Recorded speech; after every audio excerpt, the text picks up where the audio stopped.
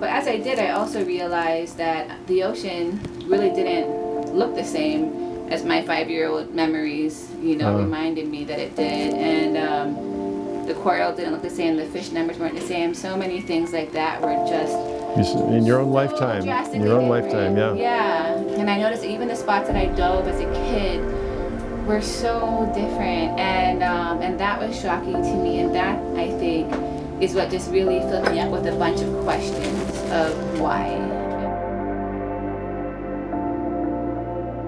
So everybody, welcome to the Sea Has Many Voices.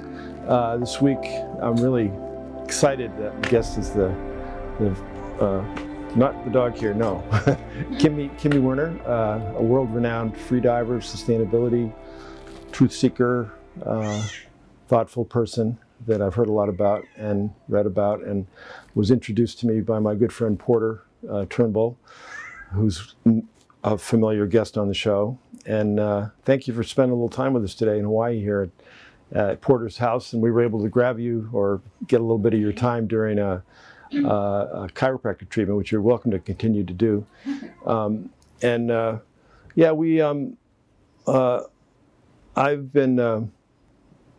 I love free diving myself. I'm more of a scuba guy, but I've done a bit of it. And one of my favorite movies is The Big Blue. Yes. Do you like that movie? Of course. Yeah. I love it. Yeah. It's kind of like one of the holy grails for free divers. Yeah. It is better down there. Well, there really is something about it. Tell me in your words. I mean, I can tell you how I feel about it. I'm so excited about it. But there's something about being down there. What is it? Is there any way you can put it in? I think for me with free diving and going to the depths of the ocean, it just it's such an inward journey. I think that's why I like it so much, is because in traveling, away from air, yep. Just on, your own single breath that you're holding, I think that there's just so much mental journey of just letting go and trusting and relaxing into what could be fear. But I think my favorite part is just once you pass that point of your neutral buoyancy and you become negatively buoyant, and then you can stop kicking, and then the ocean just feels like it's just sucking you down, and you can feel the pressure squeezing you more and more and more. There's just something about that feeling that I've never felt it anywhere else, and it's just like this big pull pulling me home, and this big hug at the same time. And being able to look up and see how far away that light is, but to see it flickering on the surface, that's my favorite part about it. A lot of our listeners won't really know what free diving is, but it's breath hold diving, and it's what dolphins do, it's what whales do, it's what seals do, and amazingly, humans are pretty good at it. I mean, if we allow ourselves to, and there's a lot of similarities in our physiology that mimics marine mammals. We have a lot of the things called, this is for our listeners, obviously not you, but the mammalian diving reflex. And mammalian diving reflex is basically a system where your heartbeat will slow down, your circulation of blood to your extremities will be restricted a little bit, and it extends the amount of time that you can spend at depth. But what I wanted to ask you, Kimi, is there are dangers associated with free diving. The one that I think of is shallow water blackout, and because the deeper you go, the less you feel the need to breathe, because the CO2 is not sensed. What is that thing? There's something in.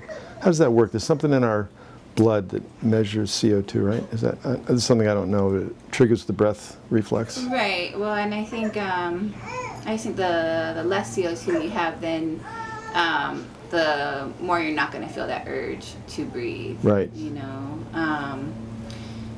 But I mean, at the same time, and I think this also, when the deeper that you go, the further down, any movement you make, it just burns Yeah. so much more oxygen than Yeah. it would at a shallower atmosphere. Right. And so what you can do at 30 feet compared to what you can do at over 100 feet, it's going to have a different cost. You Right. know, even if it's just swimming from me to you, even if it's just moving my arm. Right. Right. Like anything I do at depth is going to use so much more oxygen than it would at a higher atmosphere. And Right. so, you know, and then along with that, when you're coming back up and your whole compressed body and your organs all start to expand, they start to kind of, you know, suck that oxygen back into those extremities and into those other places. And so when you get up, and this is why I believe it's called shallow water blackout, because usually you do get into trouble in the depths because Right. of how much you burn, but you don't normally feel the effect until you're right about by the surface in shallow water.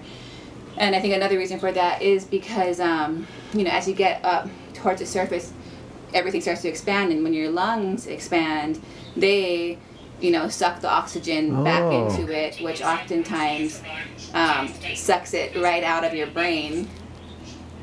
That's funny, but yeah, when your lungs expand, they oftentimes just suck the oxygen back into them and can take it right from your brain, and that's when it just lights out. Has that happened to you? Actually, it hasn't. No. It's happened to dive partners, and So I've definitely saved people from shallow water blackout, but that's one of the cardinal rules, isn't it, with free diving, is you always want to be with somebody. Yeah.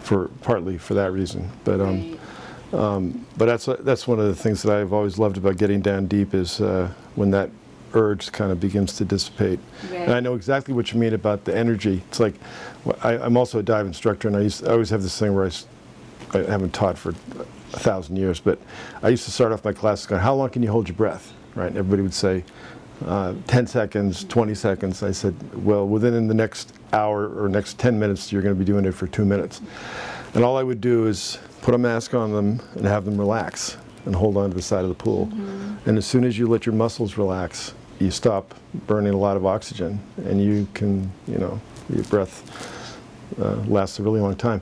But I know that's not the reason that you have chosen this path in life. From what I've gathered, you're on kind of a mission to, which I think I share with you in some ways, and this show definitely shares with you, which is, you know, how are we going to make our way forward on this planet, this small planet, traveling 67,000 miles an hour around the sun with, you know, this little. I was looking at a picture of the Earth the other day from the shuttle, and you know, when you look at the Earth from a certain angle from space, man, that atmosphere is like razor thin, and that's all we've got between us and the outside space, and it can really show you how easy it is that we've tampered with it, you know, with the pollution in the atmosphere. So, how do you fulfill your mission, or what's important to you, or is it communication? I mean, you're really good at that. And why are we here?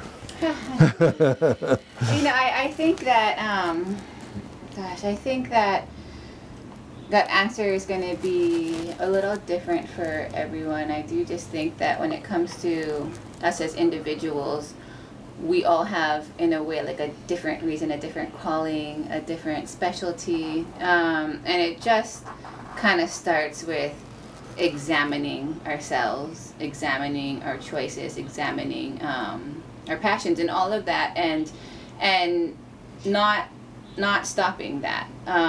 You know, when I first started freediving, like, it was just you know, for food. It wasn't an environmental reason. It was just that that's how my dad fed us when we were Really? kids. Can you go back to that? I'd like to hear that part of your story, because I've heard that. I read about it in your material.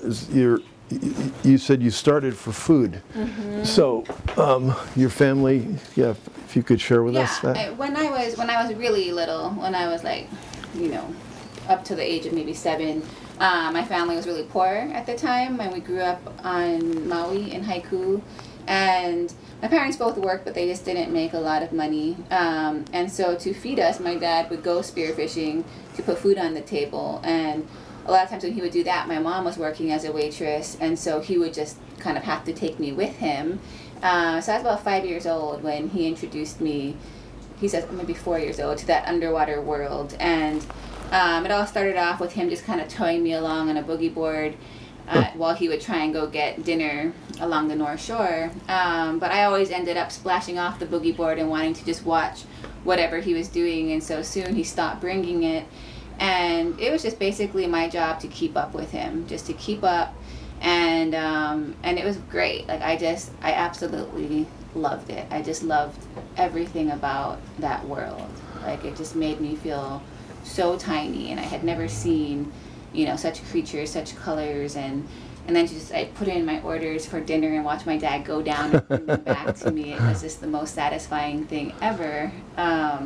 And so that was our life, and my dad did that part of it. And when we'd come back, my mom was the one that would always teach me, how to clean the fish and how would prepare it, and just the, I guess in a way I didn't understand I was learning all this environmental stuff, because she was the one that just taught us just not to waste and to always respect where it comes from, not to take more than we need, and that even just like the guts or the scales can be used to then fertilize the same plants that grew and nourished us. And so in her own way, she was really the one that kind of taught me about the harmony of nature and I guess our place in it. But that didn't last very long. Soon my parents both started making pretty good money. Their hard work paid off. My mom at 41 saved up enough money to go to the Maui Community College. She got a nursing degree, and my dad's construction company actually became successful, so they both ended up having really nice careers, and we moved out of the boonies into a subdivision and lived a very civilized life, getting food like how normal people do. Yeah. And well, of course, the way you were getting it though is how normally humans have gotten it for maybe 200,000 years. Totally. And I was already so in love with that way of life that it was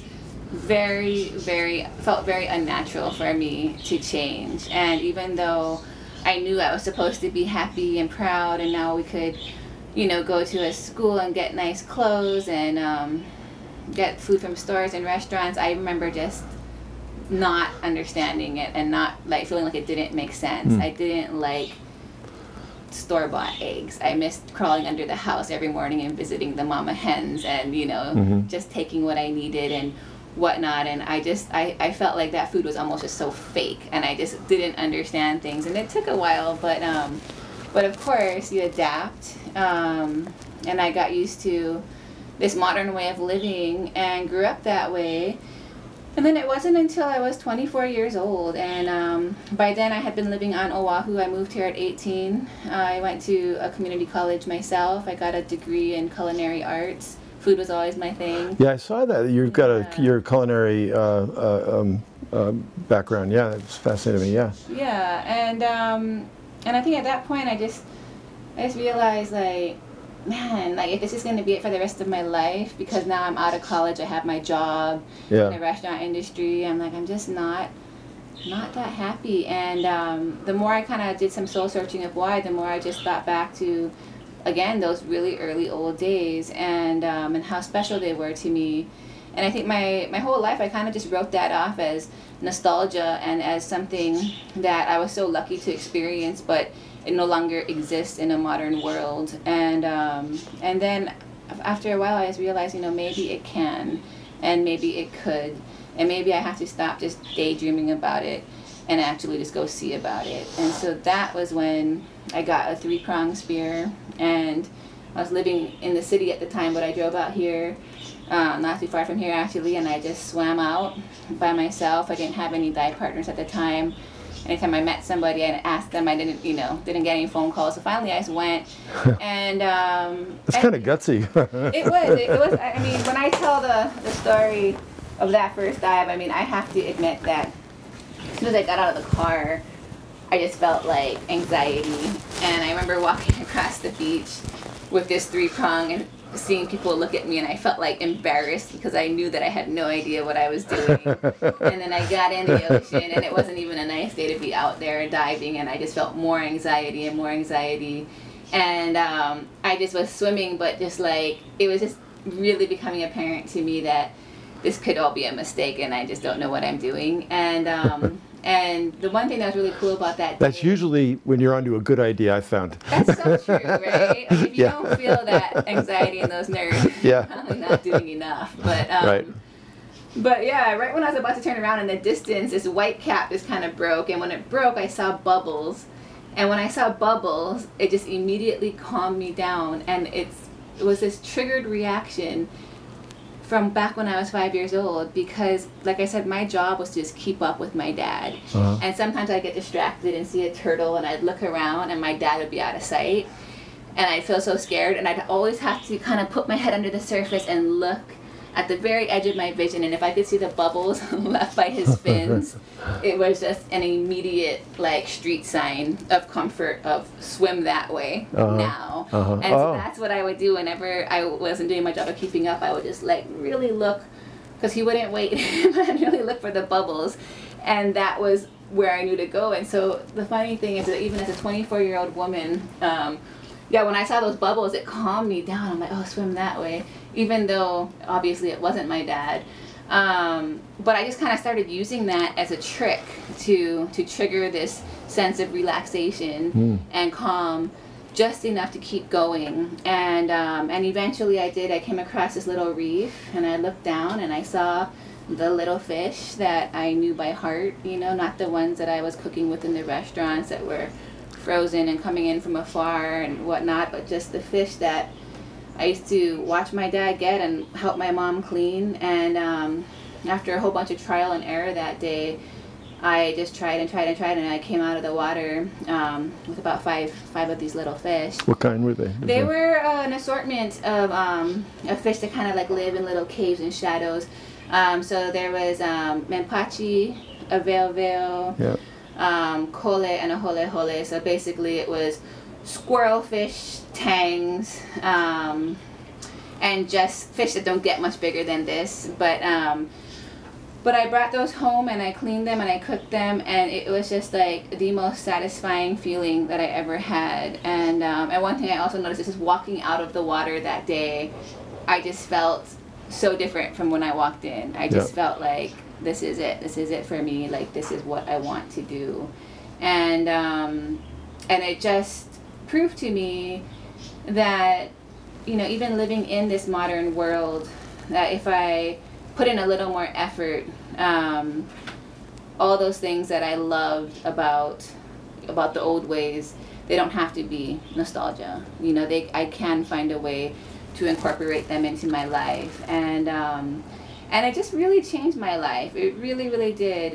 Sometimes, you know, after that, when I started showing up at barbecues with my own fish, I started then getting all the phone calls and people who wanted to dive with me, and every dive partner I met, I learned so much from, and soon I got better and better. And then when I had fish to share, like, I'd be really selective with who I shared it with, because I experienced it before where, you know, I'd give someone a fish, and then later when I check up on how they cook that fish, which is important to me because I care about the follow through. Yeah. If it sounded like they didn't, it was still in their freezer, or they weren't really planning to do much with it, like, I just be like, okay, that person's not getting fish from me anymore, you know. And so I really became selective, even if I had to drive across the island to get it into the hands of somebody who I knew would appreciate it.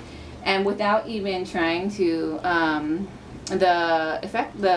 what happened is that I ended up choosing people who truly cared about nature's resources.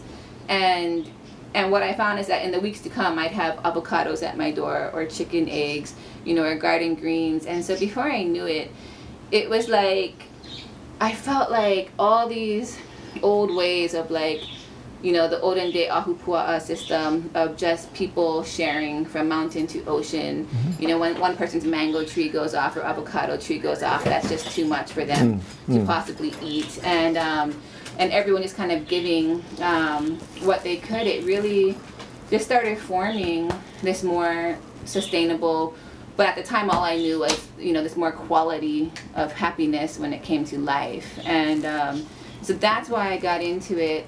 But as I did, I also realized that the ocean really didn't look the same as my 5-year-old memories, reminded me that it did. And the coral didn't look the same, the fish numbers weren't the same. So many things like that were just in your own so lifetime. In your own different. lifetime, yeah. Yeah, because once I knew I had this thing, I obviously then wanted to go back to Maui and go to the same spots, and I noticed that even the spots that I dove as a kid were so different, and that was shocking to me, and that, I think, is what just really filled me up with a bunch of questions of why. And so as I continued diving, and got better at it, it allowed for me to travel.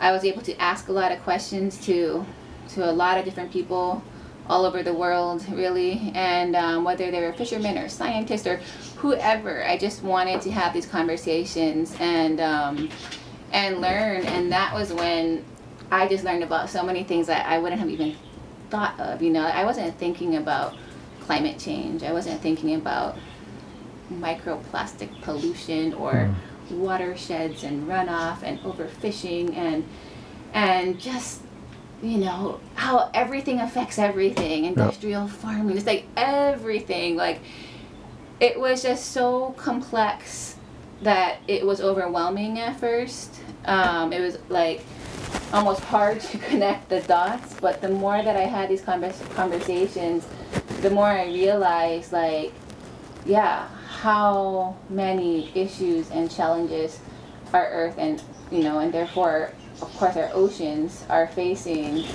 And again, it was overwhelming, but it also just made me then just connect more and more and more dots and realize that it all just comes back to the decisions that we make, as a society and as an individual. And I realized the first thing I can do is try to at least make my own individual decisions a little more in harmony with the places that I love. And so if that meant figuring out, how to try to eliminate as much as I could single-use plastic, how to do more to not contribute to climate change, how to protect our watershed, all of these things, that's what I was going to do. And if I could use my voice or the images that we create to kind of just talk about this. Fantastic, Yeah, not just what we need, too Kimi. much of a preachy way. It's just what we need, Yeah, or in a doomsday way, but in an empowering way. That's the only way that I get motivated. No, I'm with you. I'm with you. I love your story, and you're right on track. You described you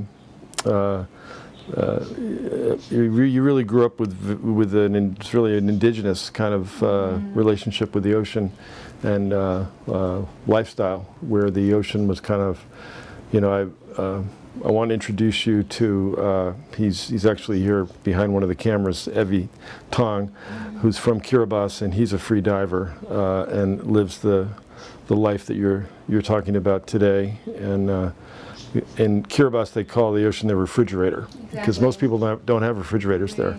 So when they need fresh food, they go out into the ocean and get it. But I think the indigenous has become a very popular topic now in world affairs that I'm a big supporter of. I think that there are indigenous value systems, indigenous knowledge that are scalable to the world.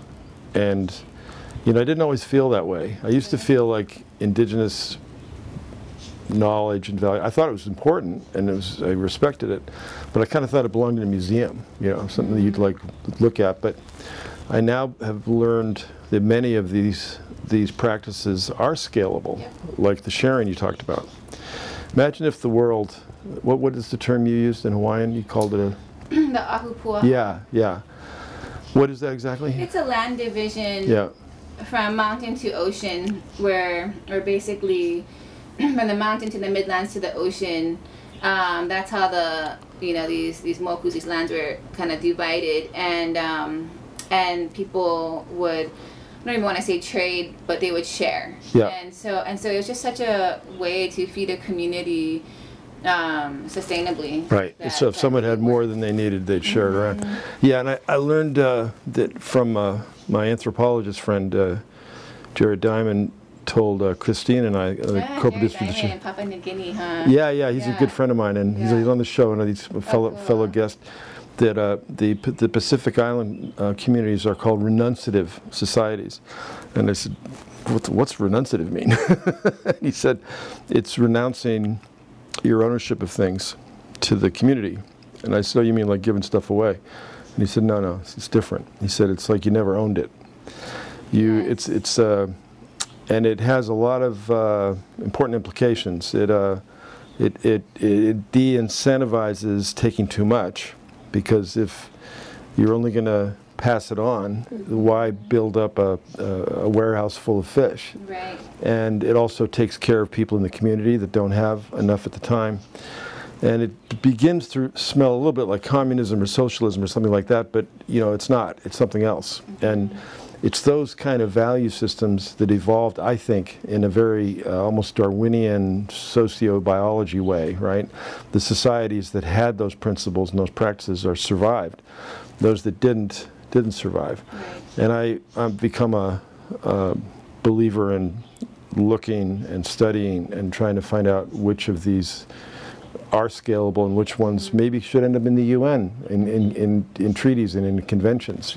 Some of these ideas. Renunciative or sharing is just one of them that I'm thinking of. And then there's another one here in Hawaii that Christine I read about called the law of the broken paddle or something. It was about it had to do with not allowing freedom of passage and not beating some. Do you know the story? It's not ringing a bell. Okay, I'll look it up after the show and send it to you. But it's anyway. I love your connection to that. Now you've woven it. It sounds to me like into your quote modern world, right? And helping passing on that knowledge to people. And that's what we need to do, because first of all, most people haven't been in the ocean, and very, very few people dive, and then a very fewer sector dive like you do, and so I think you're like an ambassador, and your message really does need to get out there, and I really applaud what you do. But I also noticed, looking through your material, that you run into a lot of interesting animals, and I saw you with some sharks. Can you tell me any of that kind of part of it, the sharks? I mean, I'm a scuba diver, and I'm pretty comfortable with a tank on my back. Right. But when I'm free diving, I'm a little bit less comfortable when it comes to sharks out there. I mean, how do you deal with that side of it? And for me, I'm the exact opposite, because I'm a free diver, and so when I have scuba gear on my back, I feel like I almost lose my language. I don't know how to, for me, when it comes to whether I'm, trying to hunt an animal, or whether I'm trying to interact with an animal, or whether I'm trying to get away from an animal, body language is my language, and the language I speak is free diving. And so a lot of times if I have a tank on my back, I don't feel like I can speak as clearly. Whereas with free diving, I feel much more, I want to say in control, but I just feel, much more comfortable with that. And so sharks are something that I just kind of had to start getting comfortable with, because, in free diving and in spearfishing, you're going to come across them. And at first, if a big tiger shark were to come and steal my fish and rip my gear out of my hands, like, I would just... That happened to you? Yes. and my heart would just beat out of its chest, and I just would want to swim backwards and get as far away from it as possible. And then and then after a while, it happens again and again, and and then it's like, well, give me my fish back. Exactly. One time I was diving in Palau, actually, which I think that they're also just a really, really great nation when it comes to being leaders of ocean conservation as well. But I had speared this fish that I had worked so hard for. You know, I was being so selective. I just wanted this one fish and really worked my butt off for it. And when I was coming up, there were just all of these sharks just starting to like close in on it. And I just was pulling this fish up. Before I knew it, that whole thing of just wanting to get away from them was gone. It was just, I wanted that fish in my hands ASAP, and I started pulling it up faster and faster, and the sharks started coming up to me more and more. And before I knew it, though, I just grabbed my fish and I just swam at them because I was just so not ready to let this meal be taken from me. It was just like this hunter's instinct that just took over. But as soon as I changed, and I'm not just like saying like, oh, this is the formula, it's going to work every time. Of course, they're wild animals and there's always going to be a risk involved. But that day, for whatever reason, something in me just clicked. Wow. And I was not ready to just let my fish become shark food. And as soon as I did that, they changed too. And after that, I'd shoot fish and those same sharks would kind of come and I just look at them and they'd say, okay. And that's one thing I noticed about most sharks, you know, and everyone, like I said, it's a wild animal, it's different. You can't just make this cookie cutter application, but it's every single time I would just become too submissive. Not only would they take my fish, but they would be like a bully to me after that and come around and be ready to take my next fish and come around and be ready to kind of like bump me and push me. They're like the bully, you know, in school. But the minute I stood up to myself, then it was like, okay, like, wow, rubbing it out. I'm impressed. Yeah, my hat's off to you.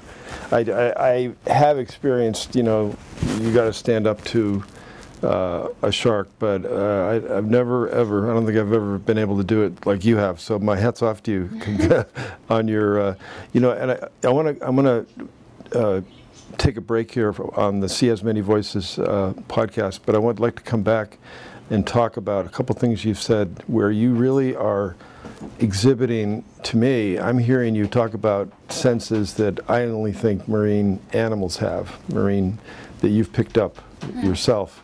But we'll come back after a break for the See As Many Voices here with Kimi Werner this week. Thank you so much, Kimi. We'll come back, yeah.